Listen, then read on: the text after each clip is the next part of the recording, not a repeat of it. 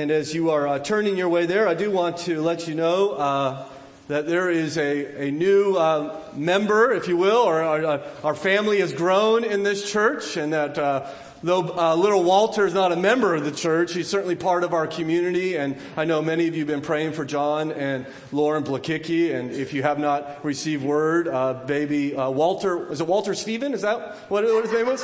Yeah, close enough, right?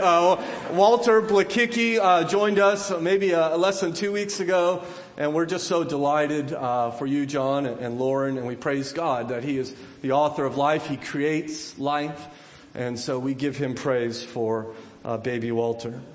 And so, Father, my friends, we now find ourselves in Luke chapter 9, and we begin in verse 1, that we might hear from God. Hear now the word of God. And He called the 12 together and gave them power and authority over all demons to cure diseases. And He sent them out to proclaim the kingdom of God and to heal. And He said to them, "Take nothing for your journey, no staff, nor bag, nor bread, nor money, and do not have 2 tunics. Whatever house you enter, stay there, and from there depart. And wherever they do not receive you, when you leave that town, shake off the dust from your feet as a testimony against them." And they departed and went through the villages, preaching the gospel and healing everywhere. Now Herod the Tetrarch heard about all that was happening, and he was perplexed, because it was said by some that John had been raised from the dead. By some Elijah had appeared, and by others that one of the prophets of old had risen. Herod said, "John I beheaded, but who is this about whom I hear such things?" And he sought to see him. Our Father, we're thankful now that we could come to your word and consider it. I think there's great truth here for us, perhaps even conviction in our life as we seek to be your ambassadors, that you would help us through your word. You would send us out through your word, that we would be those who faithfully proclaim Christ, speak of Him, love and serve in His name, that He might spread His kingdom through us. We pray that you would help us even now as we consider this truth. We pray for our friends here this morning that do not know King Jesus as their Savior, as their Lord. Will you not even now begin to soften their heart for Him who has been crucified and has conquered the grave, for Him who invites all to come to Him, that they might receive His mercy and grace. Do this now, we pray in Christ's name. Amen. Well, it's been good to spend some time with Rick and Angie, who's able to join a handful of other people last night with dinner and hear what God is doing. It reminded me of an opportunity I had 3 years ago, not far from Papua New Guinea. Some of you have heard of my stories on the island of Tanna, which is a small island in the Pacific Ocean, about 20 miles long and 10 miles wide. I had a friend there who had just finished translating the New Testament, and he asked me to come out to Tanna and to join a number of his villagers, that I might load up a backpack full of Bibles that he had recently translated, and little what they call mega voice players, little audio players, solar paneled audio players of the Bible, and take these backpacks to remote villages in which he could not get to, that needed to be hiked there, and we would take them there and present the gospel, and it sounded like a wonderful opportunity, exciting for me, and I said absolutely, and so I flew out there and spent a great deal of time in the village before we went, and then on the day we were going, we loaded up our backpacks. They call them baskets. And we would hike, some of the hardest backpacking I've ever done in my life, in the jungle. It felt like you were breathing through a wet cloth and slipping and sliding everywhere. And half the time we weren't on trails. And we entered our first village, and we went to the meeting square in the village there. It's called the Nakamal in their language. And the men would gather there, because the women weren't allowed in the Nakamal. And they would gather around you. And the village chief would be pointed to me, and I would begin to present the gospel. I would tell these people that they have been made by God, and yet they, like all people, have rebelled against this God and are now at warfare with God. And yet God, out of His great love for them, He has made a way that there might be peace between them and God by sending His Son, Jesus Christ, to die upon a cross to pay for their rebellion. And 3 days later, he rose from the grave and says, if you will bow your knee to me and put your faith in me, that you might have my mercy and grace, and that you might be reconciled to this God. And we would go from village to village. We did 19 villages presenting the gospel over a number of days. And every time after I finished the gospel presentation, I would take a stack of these Bibles and these mega voice players, and I would tell the village chief, I said, God has sent me here to you today, that I might give you his word. And I would present the Gospels, the Bible, the New Testament to the chief, and he would always generously receive them. I'll tell you, when I was doing that, it was somewhat intimidating. Even Rick was talking about the history of cannibalism in his nation, and the people on Tanna were some of the last people in the world to give up cannibalism, and many of them had never seen a white man before. And you would walk into these Nakamalls, and you would literally have 100 men just surrounding you. Many of them were not smiling, did not seem happy to see you, and you were there to tell them that they are rebels against God, and that he will judge them if they do not repent and place their faith in Jesus Christ. And I'll tell you, there was many times where I was wrestling with the Lord, and I was hoping nobody would be home, type of thing. And they were always home, and they would emerge from the jungle, and they would be carrying bows and arrows, and wearing native garments, which was not a lot of garments at all. And they would really stare at you and think, what are you doing here? In fact, I remember one time we were approaching a village, and there was some rustling in the bushes, and all of a sudden these kids just darted out of these bushes and ran back to their village before we could get there, kind of screaming and hollering. And one of the men that was with me, one of my translators, he began to shout out to these kids and yell at them. And then all the 9 translators that were with me, or the guys carrying the Bibles with me, they all began to laugh hysterically. And I said, well, what did you tell them? And the translator said, I told them the red devil is here. Go get your weapons. And they all thought that was very funny. I didn't find that funny. It was an incredible and extraordinary opportunity to see what God is doing. And it certainly did more in my heart. I could go on for days with stories about what God did through those efforts. When I was preparing for that time, this passage before us was very meaningful to me, just even in my preparation, because you see, it's a story when Jesus sends out his apostles to preach from village to village, and he tells his apostles, listen, you're going to go, and you need to understand before you go that some people are going to accept you, but others are going to reject you. Now, you remember it was in chapter 6 of our study of Luke that he called all the disciples to himself. And out of those disciples, after a night of prayer, he chose out 12 to be his apostles. And he even named them. And we almost expected for him to then give them a job to do. Okay, you're now my apostles. This is what you're supposed to do. But after he called those apostles, after they were named, they're not mentioned at all in the rest in Luke chapter 6. They're not mentioned at all in Luke chapter 7. And we only see them again later on in the end of Luke chapter 8 when he's rebuking them for losing their faith in the midst of a storm upon the Sea of Galilee. You see, it just seems like they've been doing nothing in particular other than following Jesus and listening to Jesus and watching Jesus. They have no unique role at this time, but it is when we get to chapter 9 that everything begins to change with the apostles and really the disciples around Jesus. In fact, they will be mentioned 7 times in this chapter, and here in chapter 9, for the first time, they will engage in ministry by themselves.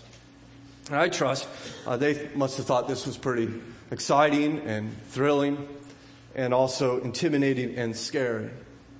There's something special about doing something for the first time, isn't there? Maybe you remember the first time you got on an airplane, or the first time you saw the ocean, or the first time you sat behind a wheel, and you remember these. And perhaps you remember your first date with your spouse. I certainly remember my first date with my spouse. I was invited to go to the fair with 3 of her girlfriends the night before they were planning on going.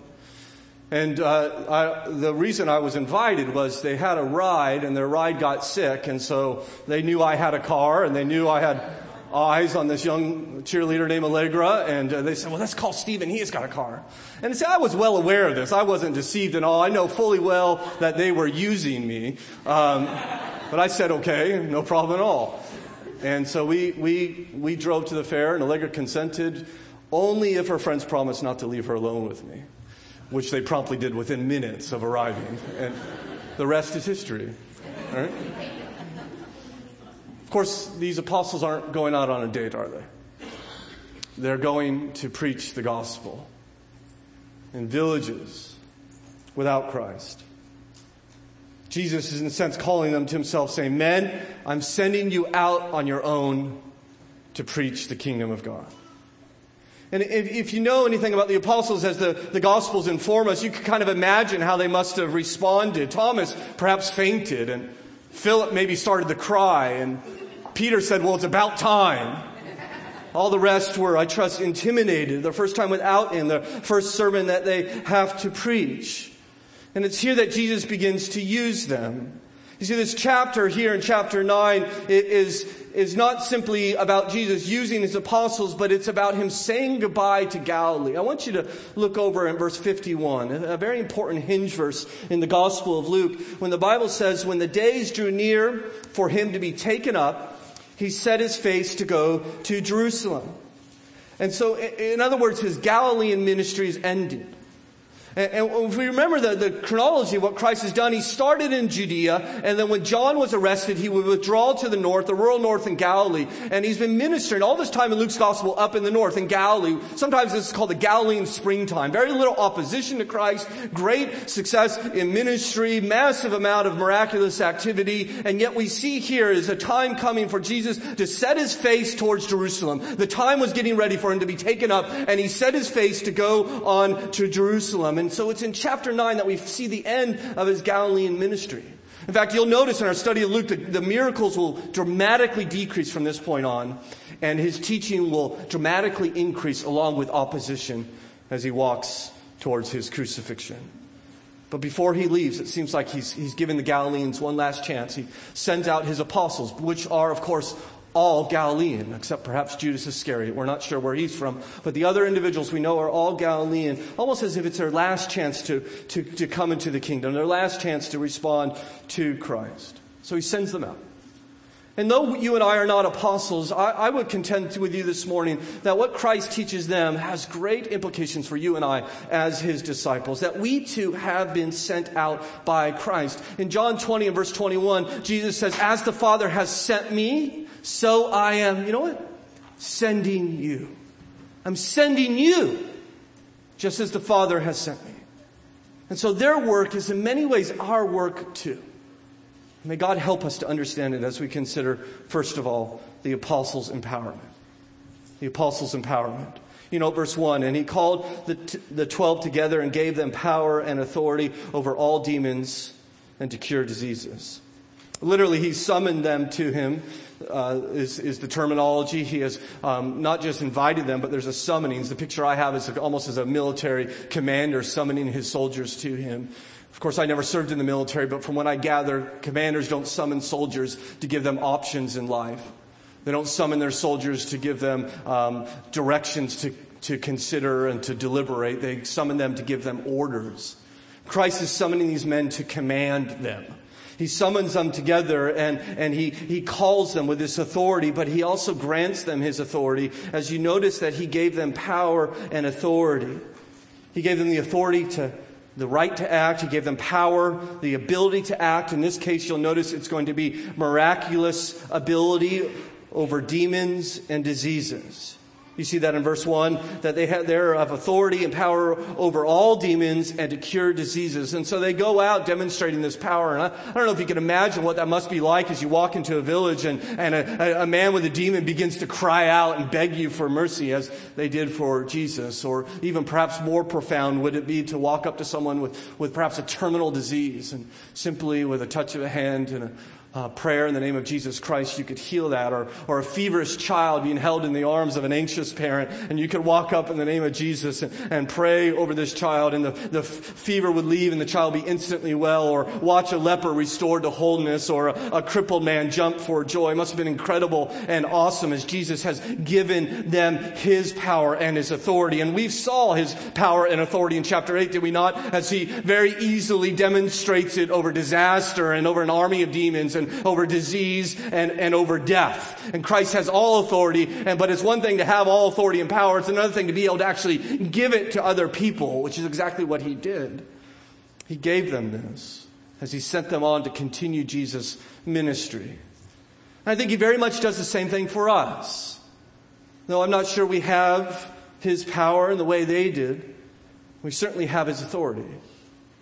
You know, when Jesus is about to be taken up to heaven, he gathers them together once again, and he says to them, you know this in Matthew 28, all authority in heaven and earth has been given to me.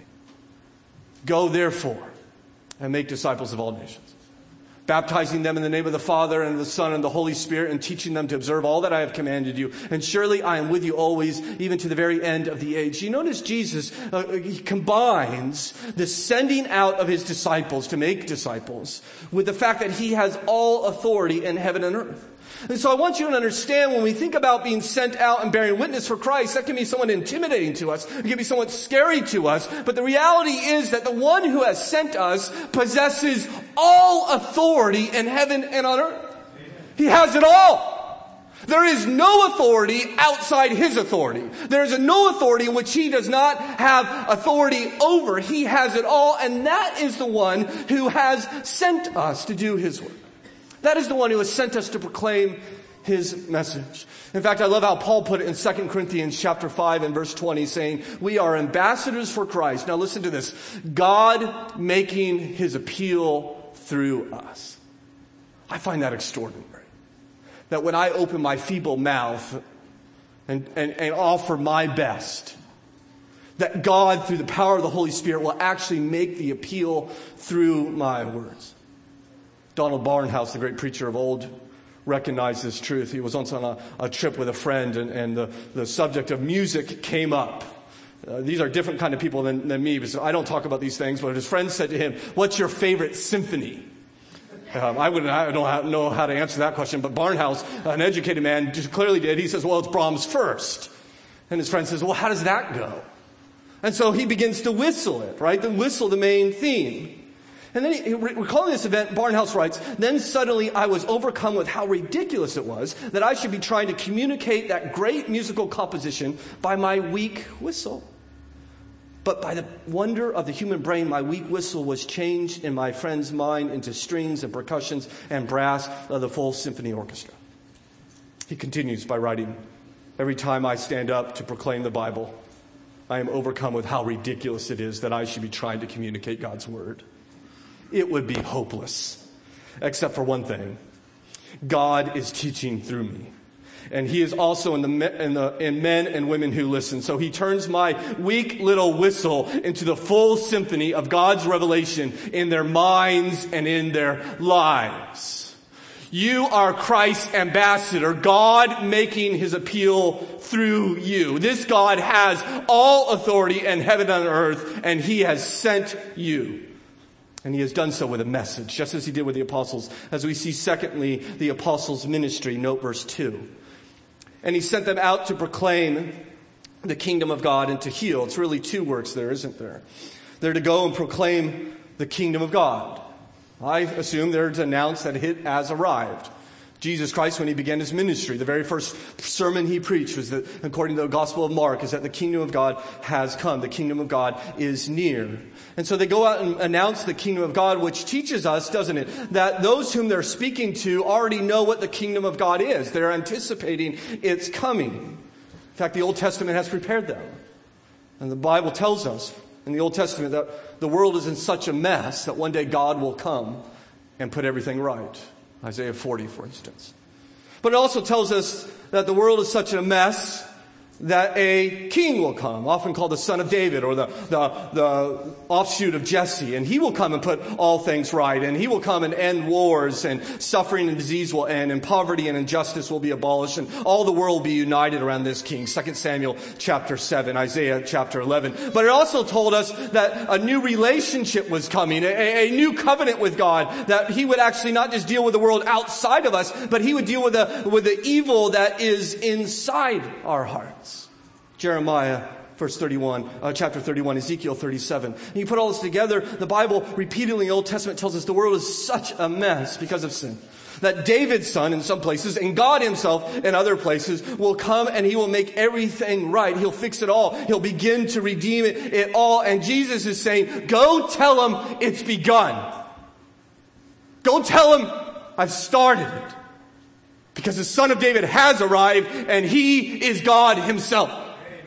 Go announce that. Go proclaim it. In fact, in chapter 10, he would send out another group of 72 and he would say, heal the sick and say to them, the kingdom of God has come near to you. So please understand that this kingdom is not a territory, is it? It's wherever God's rule. Wherever God rules in your heart, there the kingdom of God is. The kingdom of God is wherever Jesus exercises his kingly power, wherever people honor him as king. And I tell you, it is spreading more and more as people submit to King Jesus and enter his kingdom. Whether it's in Northern Virginia or Northern Iraq with our dear friends who are there, or it's in Papua New Guinea among the Moke or the Lucy people, the kingdom is advancing. Now, it is not here fully. It will come fully when Christ returns. He will come at that time in judgment to put down evil. He came the first time, not in judgment to destroy evil, but in grace to forgive it in our hearts. And this is what he has come to bring, the kingdom of God. And so he tells them to go and proclaim it, announce that it's here. In fact, friends, this is the good news. You notice verse 2, he says to them, go proclaim the kingdom of God. You get to verse 6, look what the Bible describes. And they departed and went through the villages preaching the gospel.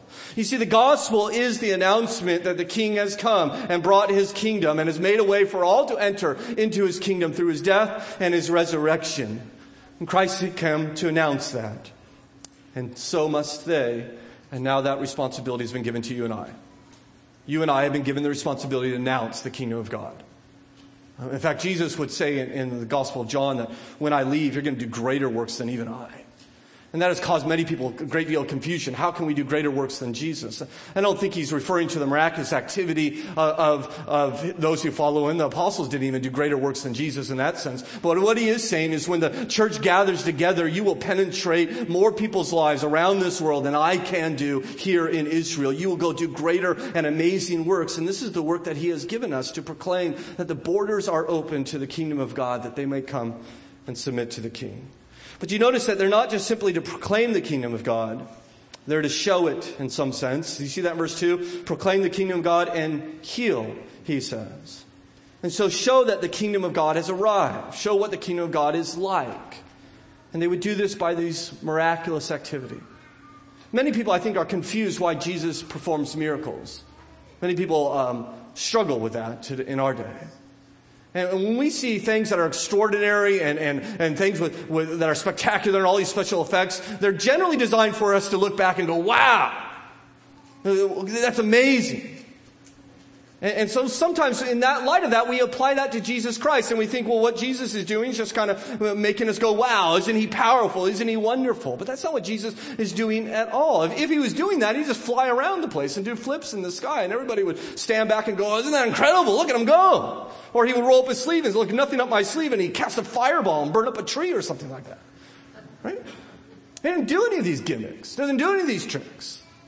Because he's not interested in simply flexing his muscles. He's not interested in simply this naked display of power. The things he's choosing to do, it shows us the redemptive purpose for which he has come. He has come to show us what the kingdom of God will be like. He is reversing the effects of the curse and sin, showing us glimpses, first fruits of what God's kingdom will be when we enter it. He's, in fact, some people say that miracles are a suspension of the natural order. I think it has been rightly said that his miracles are the only natural things in an unnatural world. And what I mean by that is what one day, this world's not natural, this world is messed up. One day he's going to fix it. He's going to redeem it. There'll be a place, a day when there are no more hospitals and no more police and no more soldiers. I was down in Farmville yesterday. My mentor died, my pastoral mentor, 73 years old, went to sleep. Healthy man, full-time ministry, and did not wake up. I praise the Lord that Lee Copeland has gone to heaven, but he leaves behind a grieving church and a grieving family. And we grieved yesterday. We mourned the loss of Lee. We think it's too early for Lee to die. And yet one day we're coming into a land in which there will be no more death. We won't go to funerals anymore. We'll put locks on our doors. We won't have 911 on our phone. There won't be airbags in our cars. There won't be police. There won't be soldiers. There won't be hospitals. That Christ is going to fix it all. And that's what the kingdom of God is like. That's where you and I are headed. A land where the effects of sin and the curse are reversed. And Christ is coming here to show that. He show what the kingdom of God is like. Go and proclaim the kingdom of God and heal. But friends, this continues to be our calling as well. You see, we ought not, in our zeal to share the gospel, forget that we are called to acts of compassion and service to those who are neglected, those who are hurting, those who are stained by sin. Service must be part of our evangelism. It must be. We must not just simply tell people that God loves them. We must actually show what that means by having compassion upon them, simply as Christ has shown us in his life and as he has commissioned his apostles here. And so will you join me? This is something I've been praying for probably about a year now for our church, that we would be a community that is more effectively engaging our neighbors. Whether that's just you individually in the relationship you have or as our church corporately. That we would find ways in which we can leave these walls and begin to make a dramatic and powerful impact upon the community around us. I've been praying, I don't know why God has put this on, I've been praying that perhaps there would be a prison ministry in the life of this church, or some type of active children's ministry that we might be able to get into the schools and work with elementary schools. And there are a number of other ministry opportunities that must be out there. Will you pray with me that God will lead them to us, that we can faithfully engage? Maybe your community group can begin to pray about the needs that you are aware of.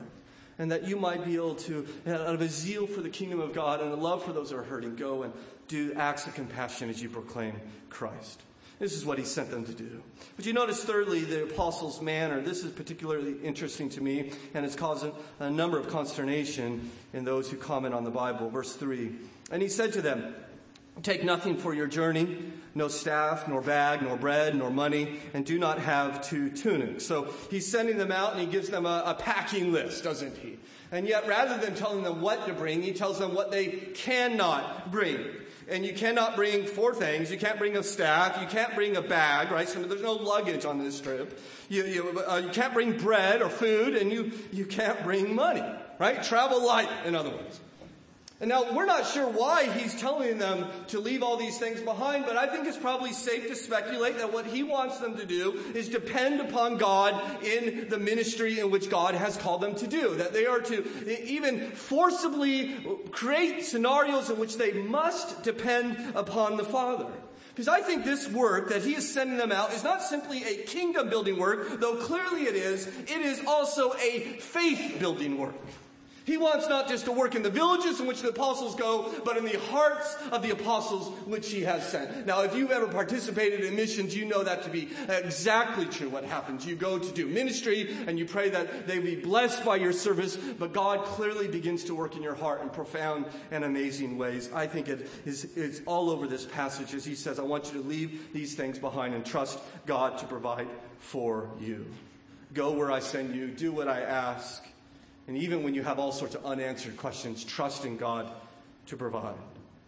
I find it particularly interesting that it says, take no staff. It's interesting because in the parallel account in Mark's gospel, he tells them specifically, when you go, take a staff. And so a lot of people think, well, here's the contradiction in the Bible. You have 2 accounts of the same event, one telling to take a staff, the other saying take no staff. Well, that is easily dismissed when you realize there are 2 different words being used in the Greek. Mark tells them to take a walking staff. Luke is telling them, don't take a club. A club would be used for protection. You don't need protection. Rely upon the Lord, and God will do what he deems best.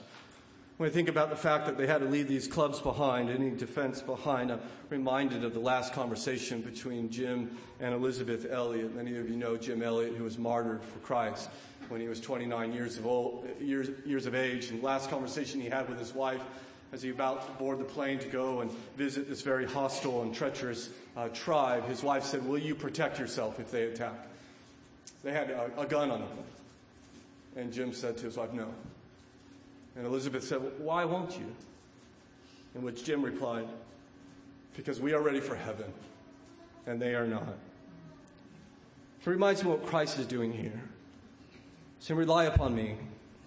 Let God do what he thinks is best. Let God meet your needs.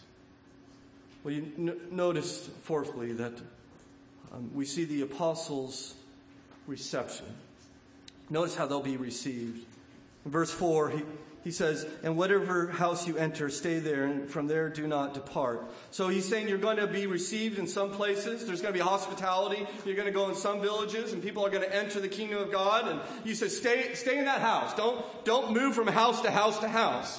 We're not sure why he says this, but it may be, hey, that's where God is working. Stay there. Join God where he's working, as it has been said. It may be that he wants them to move on from that village. So if you just stay in one house, you can only stay for so long before they ask you to leave. And so I'm perhaps conveying the urgency that you need to go and move on to other villages, and you need to go from village to village in this short-term mission that he gives them. So he sends them off, and he gives them instructions about what to do when they're received. But notice verse 5, he also gives them instructions about what to do when they are rejected.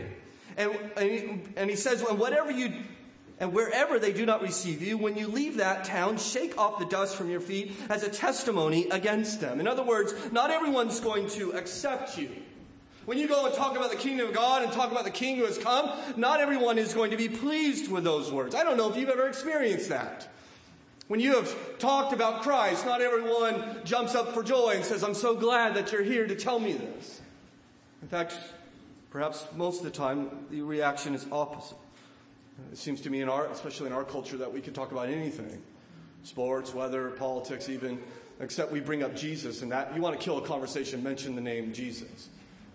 Many of you know I was backpacking in Glacier National Park earlier this month, and I would meet with backpackers there in the backcountry, and we would gather around a campfire, and there's a camaraderie amongst backpackers as we're out there on the side of the mountain, 10, 20 miles from the nearest road, and we would just have wonderful conversations, and of course the conversation goes, well, what do you do? And they talk about their job, and they eventually say, well, what do you do? Right? And you just want to kill a conversation, you say, I'm a pastor. I'm a pastor, I said, and I'll tell you, I don't know, the crickets got really loud. Right? It was on the plane coming home, talking to a lawyer. God just, in his sense of humor, sits me next to a lawyer, my favorite kind of people. And so I'm okay. Tell me about being a lawyer. And he's telling me, what do you do? I'm a pastor. He said, well, I'm going to get back to this article I'm reading. Right? It kills the conversation. You see, we'll be rejected. You will be rejected if you talk about Jesus. That will happen. You need to be aware of that. He even tells them here. In fact, he says to them, if you're rejected, this is what I want you to do. I want you to take off your sandals, and I want you to slap them together and shake off the dust as you walk away. And that sounds kind of ruthless and ugly, but it is actually a practice in which they would do when the Jews would leave a Gentile land and enter Israel. They would take off their sandals and smack them together to get all the dust off, so to not take Gentile dust into Israel in order to contaminate Israel. And what Jesus is saying as he sends them to Israeli villages, he's saying, treat them like Gentiles. He's saying, proclaim to them in a very vivid and powerful way that they are not my people if they reject your message. It's a warning to them. It's a very vivid and powerful warning, but it is a declaration. When you reject us, you are rejecting God and placing yourself under God's judgment. Right? I think about all the times I've been rejected for sharing Christ, and I have never once taken my shoes off and smacked them together. I think I should have tried that on the airplane, just started while I was reading this article, right? But there are other ways to warn them, isn't there? There's God's truth is not just an offer of grace, but it is a proclamation of danger. When you reject God, you place yourself under God's judgment. If you're here today and you're not a Christian, you need to understand that we say with no glee in our heart, but based upon the truth of God's word, that if you turn your back on Jesus Christ, you are unreconciled to your Maker, who is holy and just and will judge you eternally for your sin. There is only one way to escape judgment, and it is to bow your knee to King Jesus. This is what he's trying to teach them. I like how J.C. Ryle put it 200 years ago. Let them not be cast down if their work seems in vain and their labor without profit. Let them remember that the very first preachers whom Jesus employed were sent forth with a distinct warning that not all would believe. Let them work on patiently and sow the good seeds without fainting. And so they would go. I trust this is incredibly hard because remember, they don't have food. They don't have a cell phone. They don't have money. And so when you go in a village and they say, get out of here, that means you're not eating. That means you are sleeping outside. Don't take 2 tunics, he said. You don't even have a blanket. It's hard. In fact, I remember when I was on Tana and it was at dusk and we were in a village and I just presented the gospel and we were hoping we could stay in that village, and one of the translators who was with me went and talked to that village chief and he came back with a big smile upon his face. So I thought that meant we're staying. And he says, Pastor, we can't stay here, but do not worry. Foxes have dens and birds have nests, but the Son of Man has no place to lay his head. And with a big smile on his face, he says, we shall be like Jesus sleeping in the jungle tonight. Now, I wasn't smiling. But it was exactly what he says. They will reject you. Listen, ministry's hard. There is sacrifice in ministry. This is what Christ calls us to do. I wonder if you could think about where you are sacrificing. Where are your sacrifices, Christian? Where are you walking by faith? Where are you serving in such a way, or giving in such a way, or loving or forgiving in such a way where you say, God, this makes no sense unless you are my God. And in fact, I don't even know how this is going to work out, but I'm trusting to do what you have called me to do. This is what he calls them.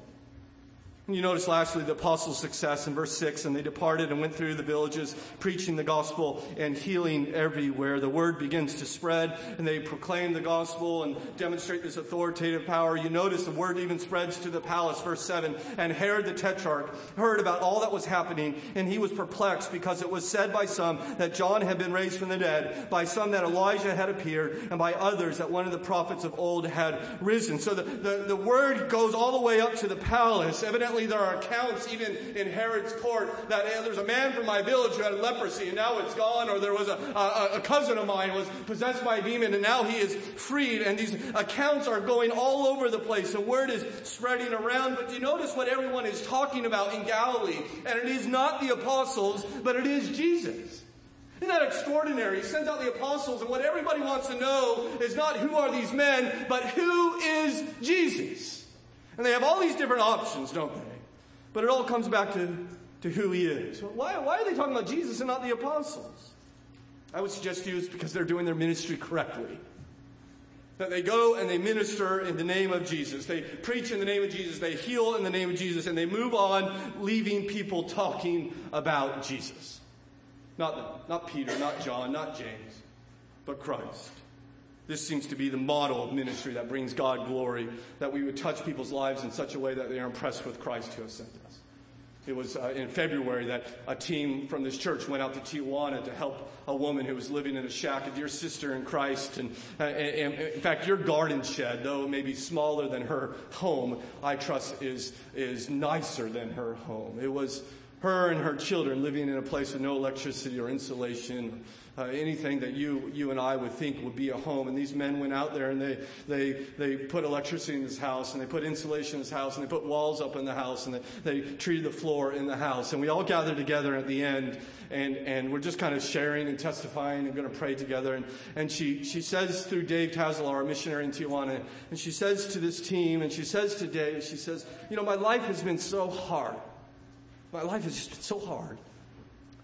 But now I know God loves me. And I thought that's the exact right statement. I was so happy that she didn't say, now I know that these men love me. Though they do love her. They wouldn't have gone if they did not. But she understands the fact that these men are there is not simply a testimony to their love, but more importantly, it is a testimony to God's love for sending them there. And this is what's exactly happening here. Everybody wants to talk about Jesus. And Herod, in particular, he's rather concerned. In verse 9, it says, Herod said, John I beheaded, but who is this that I hear such things about? You see, his conscience is beginning to testify against him, isn't it? In Mark's account, by the way, it says, when Herod heard of it, he said, John, whom I beheaded, has been raised. You see, he's more than perplexed. He's haunted. His conscience is digging up old sins from the grave and parading them through his mind. And he is overcome with the guilt of which he has had, and he is fearful, and he is dreading this. I think conscience is an interesting thing. I think guilt is fascinating to me. I wonder where that comes from, if we simply have evolved from lower life forms. I think one of the most effective apologetics for Christianity against those who believe in evolution is you just simply ask them, tell me about guilt. How does natural selection allow for guilt? How does that help us survive? It almost seems like it does the opposite. Tell me about conscience. Where does that come? How does that evolve naturally? And Herod is overcome by it. His sin is done, but it is still in his heart. And he is terribly concerned, as he says in verse 9, who is this man? Who is he? And I think that's the question of Luke, at least up to this point in Luke's gospel. Who is he? That's what everybody's asking. Who is this guy? How does he do such things? I think there is no better question. Let me suggest to you, not more than suggest to you, let me proclaim to you this morning that Jesus Christ is the Son of God.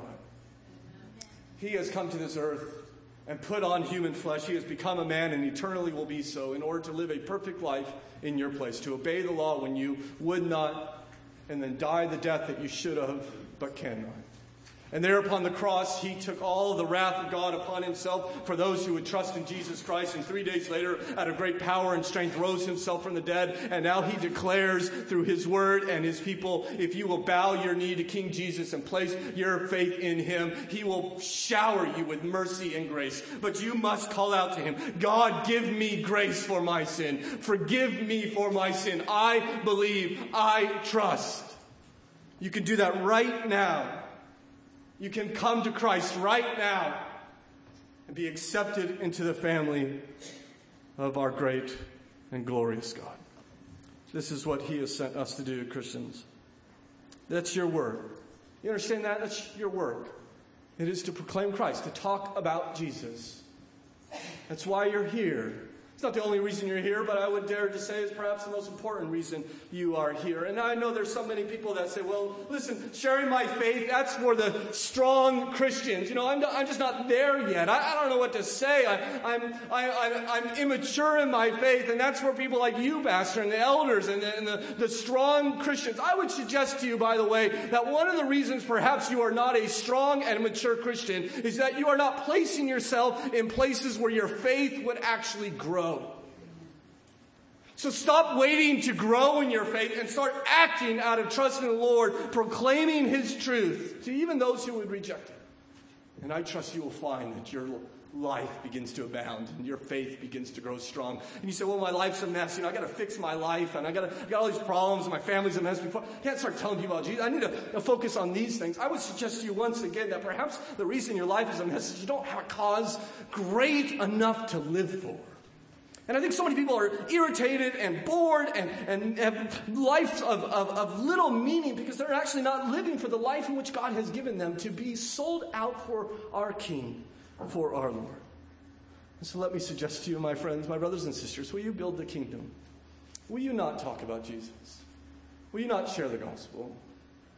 Maybe there's a card you could write this week. Maybe you could read a book, a simple Christian book, and hand it out. Maybe you can invite someone over for dinner or coffee this week. Maybe you could look for needs to meet. Maybe you could pray for someone. Maybe you could walk up to someone and say, listen, you know, I don't know if you know this, but I follow Jesus Christ. I believe in him, and I believe he answers prayers. I just feel like I should ask you, is there anything I could pray for you that I may call out to God? That we begin to have gospel conversations. Well, you see at the end of our verse as we end our time, very last phrase, and Herod sought to see him. Sought to see him. He finally get his chance. You know that? You find it in Luke chapter 23. Herod saw Jesus. He saw him when he was on trial. He said to Jesus, hey, I hear all these miracles. Show me a miracle. Do a miracle. Of course, Jesus wouldn't dance to Herod's song. And so he began to mock him and ridicule him and rejected him. And he sent them back to Pilate to be crucified. I just want to remind you, if Christ was rejected, shouldn't we be willing to be rejected as well? In fact, it was precisely because Christ was rejected that you and I are accepted by God. That's why. Because they did reject him. Will you not go forth outside the camp, as the Bible tells us, that we might bear the reproach that Christ endured? And that for you, those of you who do not know him, will you not accept him today, that God would accept you through him? Our Father, we're thankful for your word and the challenge that it provides for us. We ask that you would equip us, dear Lord, that you would prepare us for the work in which you have called us to do. Father, I think this is an area we can grow in as a church. I think this is an area we need to grow in as a church. And so, Father, will you even now just begin to work in our hearts through your Spirit? Father, will you even just this moment as we end today, through your Spirit, that you would convict my brothers and sisters, that they would even this very moment pray a simple prayer. Father, use me this week to talk about Jesus. Help me to talk about Christ. We want to be faithful. We want to do what you have called us to do, knowing that you who have sent us has all authority in heaven and earth, and you are with us even to the very end of the age. We don't go alone, do we, Lord? We go with Christ. Help us, we pray, in Jesus' name. Amen.